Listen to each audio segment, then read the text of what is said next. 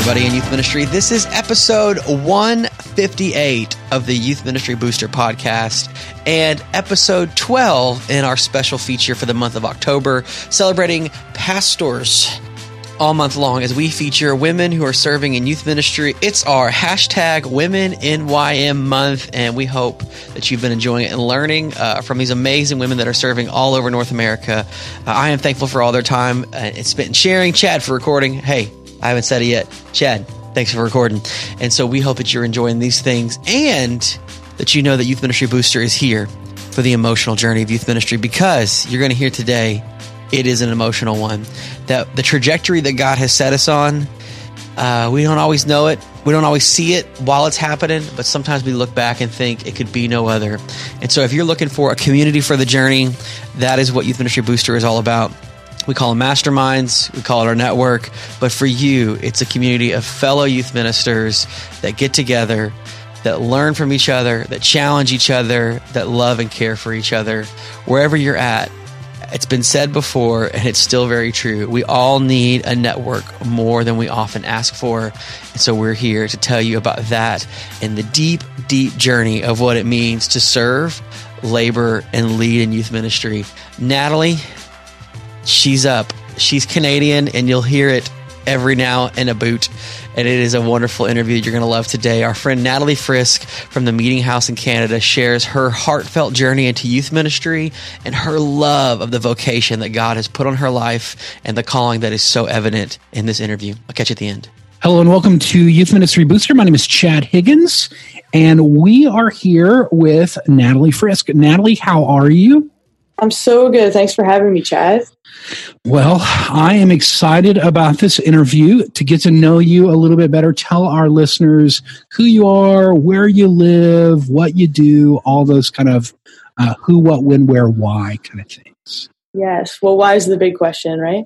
But I live just outside of Toronto, Ontario, Canada, and I live with my husband, Sam, and we have a really cool daughter, Erin, who's 7 and in the 2nd grade, and she's loving life. And I work at this church called the Meeting House, and we are a multi-site church. We have 18 different locations across the province of Ontario.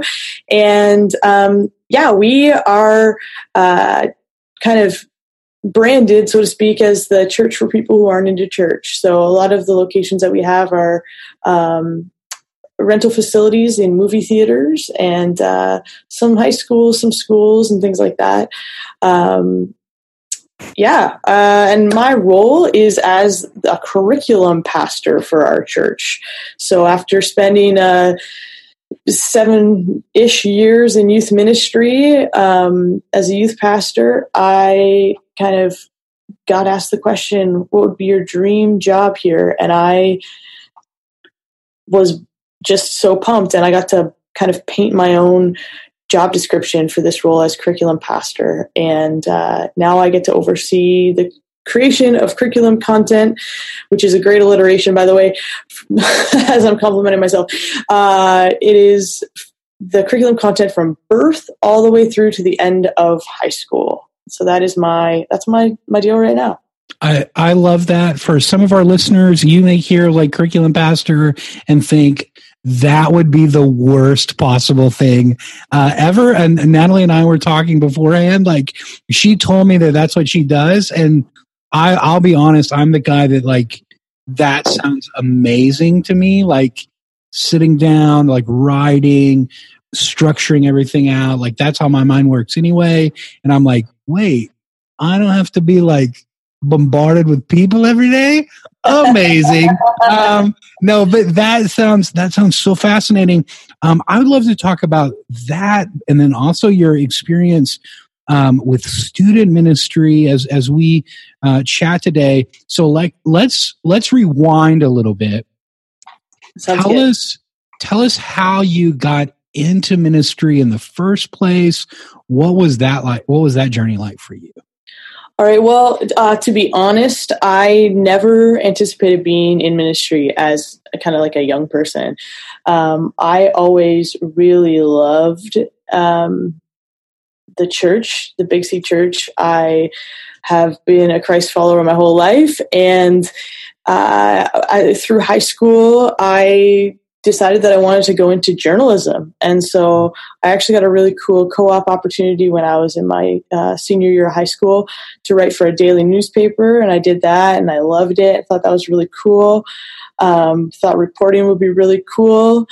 Until I started really looking at reporting, and it's actually a really tough life. And so I decided to go to university for an English degree, and then I could kind of go on the journalism trajectory still if I wanted to, or maybe pursue something else.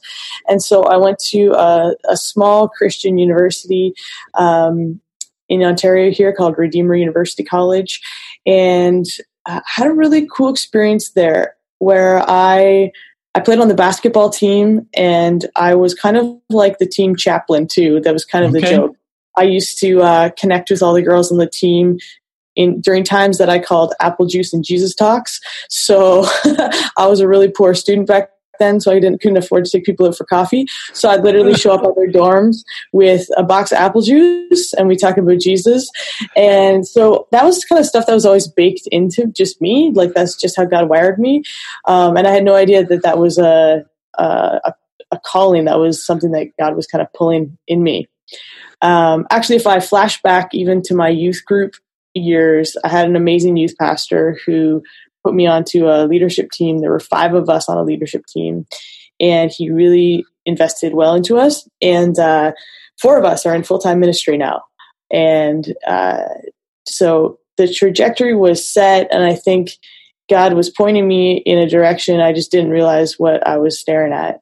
And so after university, I kind of started just to grab at straws for whatever I could find for a job, because that's just what you're supposed to do, I guess, right? Someone hire me, please. Someone hire me, please. I have rent to pay.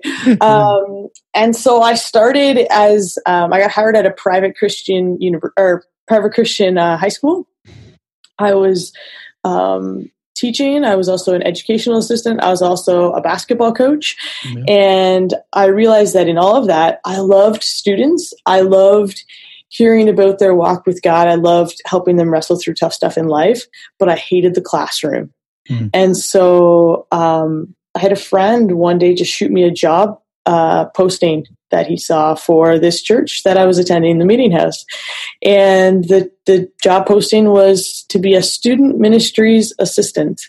And while I'm not super administrative, it turns out I'm a bit more administrative than a lot of people in youth ministry. Right.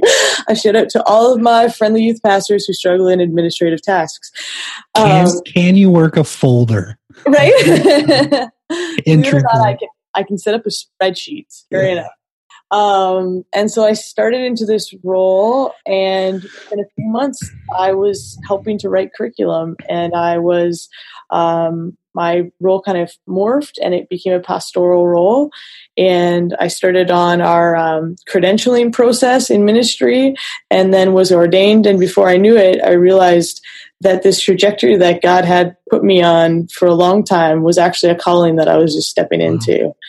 And I think part of it for me, I know, Chad, we connected over this awesome thing on Twitter where our friend was trying to gather and rally together some women in ministry. Yeah. And I think part of it for me is I did see a lot of my male peers be really encouraged towards ministry when we were in youth group and in university.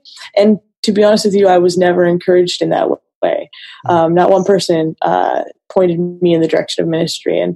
And while I got here, God wanted me here, I really believe. I look back and I'm kind of just surprised, considering the way that I feel like I've been wired for this my whole life. That's amazing.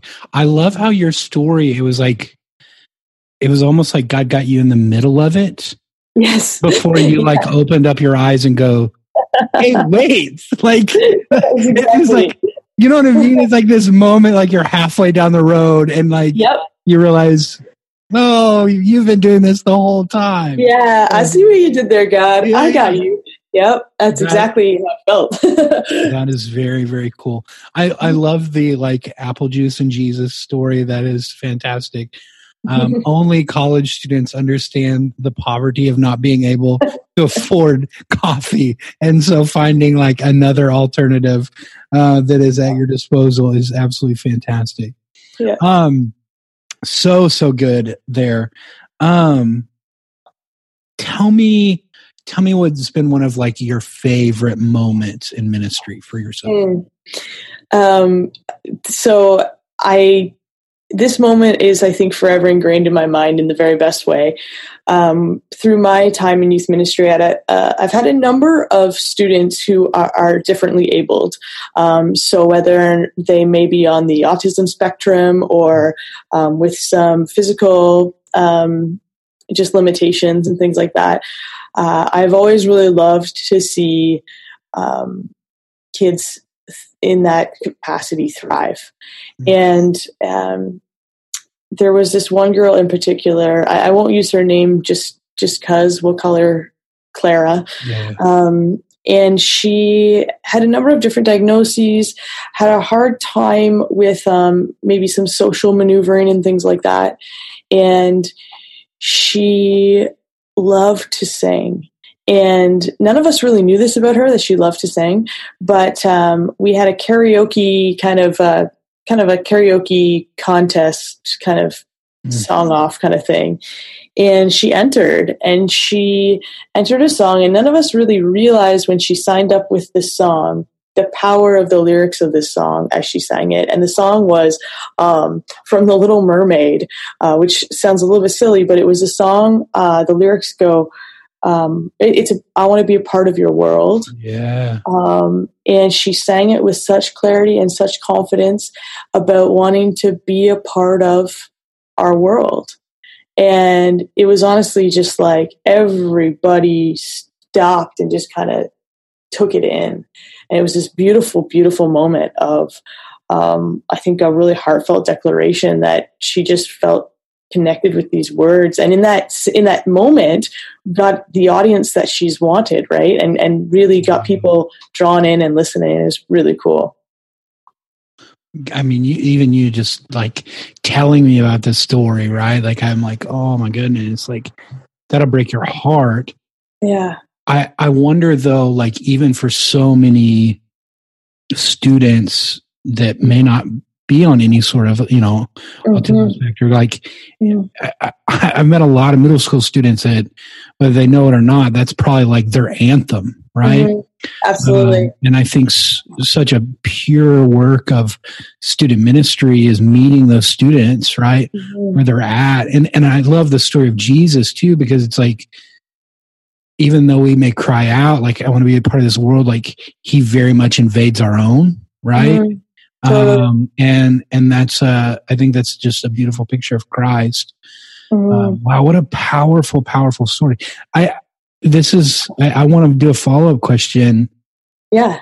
How does something like that not only shape how you see her, but like other students as you like went forward? You know what I mean? In your time in ministry, like tell me about the effect that has on you. Yeah. I think part of that just allowed me and others, I mean, all of our leaders, to really just remember and realize the heart within people. My prayer throughout my youth ministry experience, and probably it was a much louder prayer even when I was in junior high circles, was, God, help me to see these students the way that you see them. And I think that student in particular, I really genuinely believe I got glimpses of seeing her the way that God sees her. In fact, even as I'm talking to you, I remember this other time she had a bit of a difficulty with speech. So just some of the things that she said were limited, or it would be harder for her to convey something to you in any given kind of conversation. And we were around a campfire, and we were sharing kind of just like our God stories, sharing thoughts or highlights. And it was honestly like the fire was making her face glow. And she started to communicate this sense of belonging and being part of our youth ministry experience and understanding community in a new way. And she was communicating things that I know had been on her heart for a really long time, but for her to clearly articulate that to the group was just like unbelievable. It was like this, those are transformational moments. Yeah. And that's what we got to see. And I think in youth ministry, that's all of our hearts, is to get to experience those things. And sometimes we got to reflect on them, because honestly, it was unbelievable. 100%. Like, I think one of the biggest travesties, and I'll just speak for myself, it's like we have moments like that. God shows us moments like that, and how easy it is to forget, right? Like, I think that's why all through the Old Testament, right? It's like God gives the people these like remembrance things, right? It's like, hey, stack these rocks over here, right? So you can tell your kids, like, remember this and remember what I did, because he knows, like, hey, give it a few years. They're going to forget. You know, all those kind of things. I think it's so important for us as youth ministers or ministers to always be remembering and being reminded of those moments. And I think learning from other people. And so if you're listening today, the one thing that like really jumps out to me that you said, Natalie, was that you had this very pure prayer of, God, help me see them as you see them. And I'm sure there are probably youth ministers listening right now that you are struggling with a kid right now. May God grant you eyes to see them the way he sees them. All right. So first year, like first day on the job, right? Yep. Youth ministry, you get to go back in time, buy yourself some apple juice and sit with yourself. What advice would you give yourself? Well, I'd probably treat myself to a coffee, because that just seems like it would be because that dude can't, that person can afford it, right? I can afford it now, but you know, no, you know what? I was thinking about this quite a bit. I think my answer to the question would be, and it sounds almost, it sounds like the Pat Christian answer, but I genuinely mean it. I think that I would tell myself to pray more consistently, more in the context of bringing people together to pray more specifically for individual students and for leaders, and for to be where God is already at work. I think I would encourage myself to get prayer baked into the ethos of what I'm doing more. I think that's what I would say. I don't want to add anything to that. I just want to say thank you for joining us today. Thank you for listening, and we'll see you tomorrow. There you go. That's our interview with Natalie Frisk, the curriculum pastor for the Meeting House Canada. Natalie, thank you for your heartfelt insight and reminders for both the ways in which we minister and the ways in which we look for where God is already moving. If you enjoyed this episode and were touched by what Natalie had to share and want to contact her, again, always good links in the show notes below. And you can check all those out at youthministrybooster.com on the blog as we post along this month, not just the episodes, but notes and transcriptions from all the episodes from this month. We'll be back again tomorrow with another great episode featuring a woman in youth ministry, leading, celebrating, and encouraging them for all that they do. Thanks again for checking out and listening, and we'll see you again.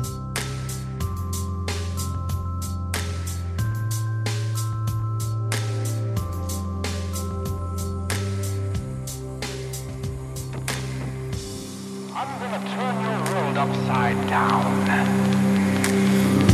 And I'm going to show you things you've never seen.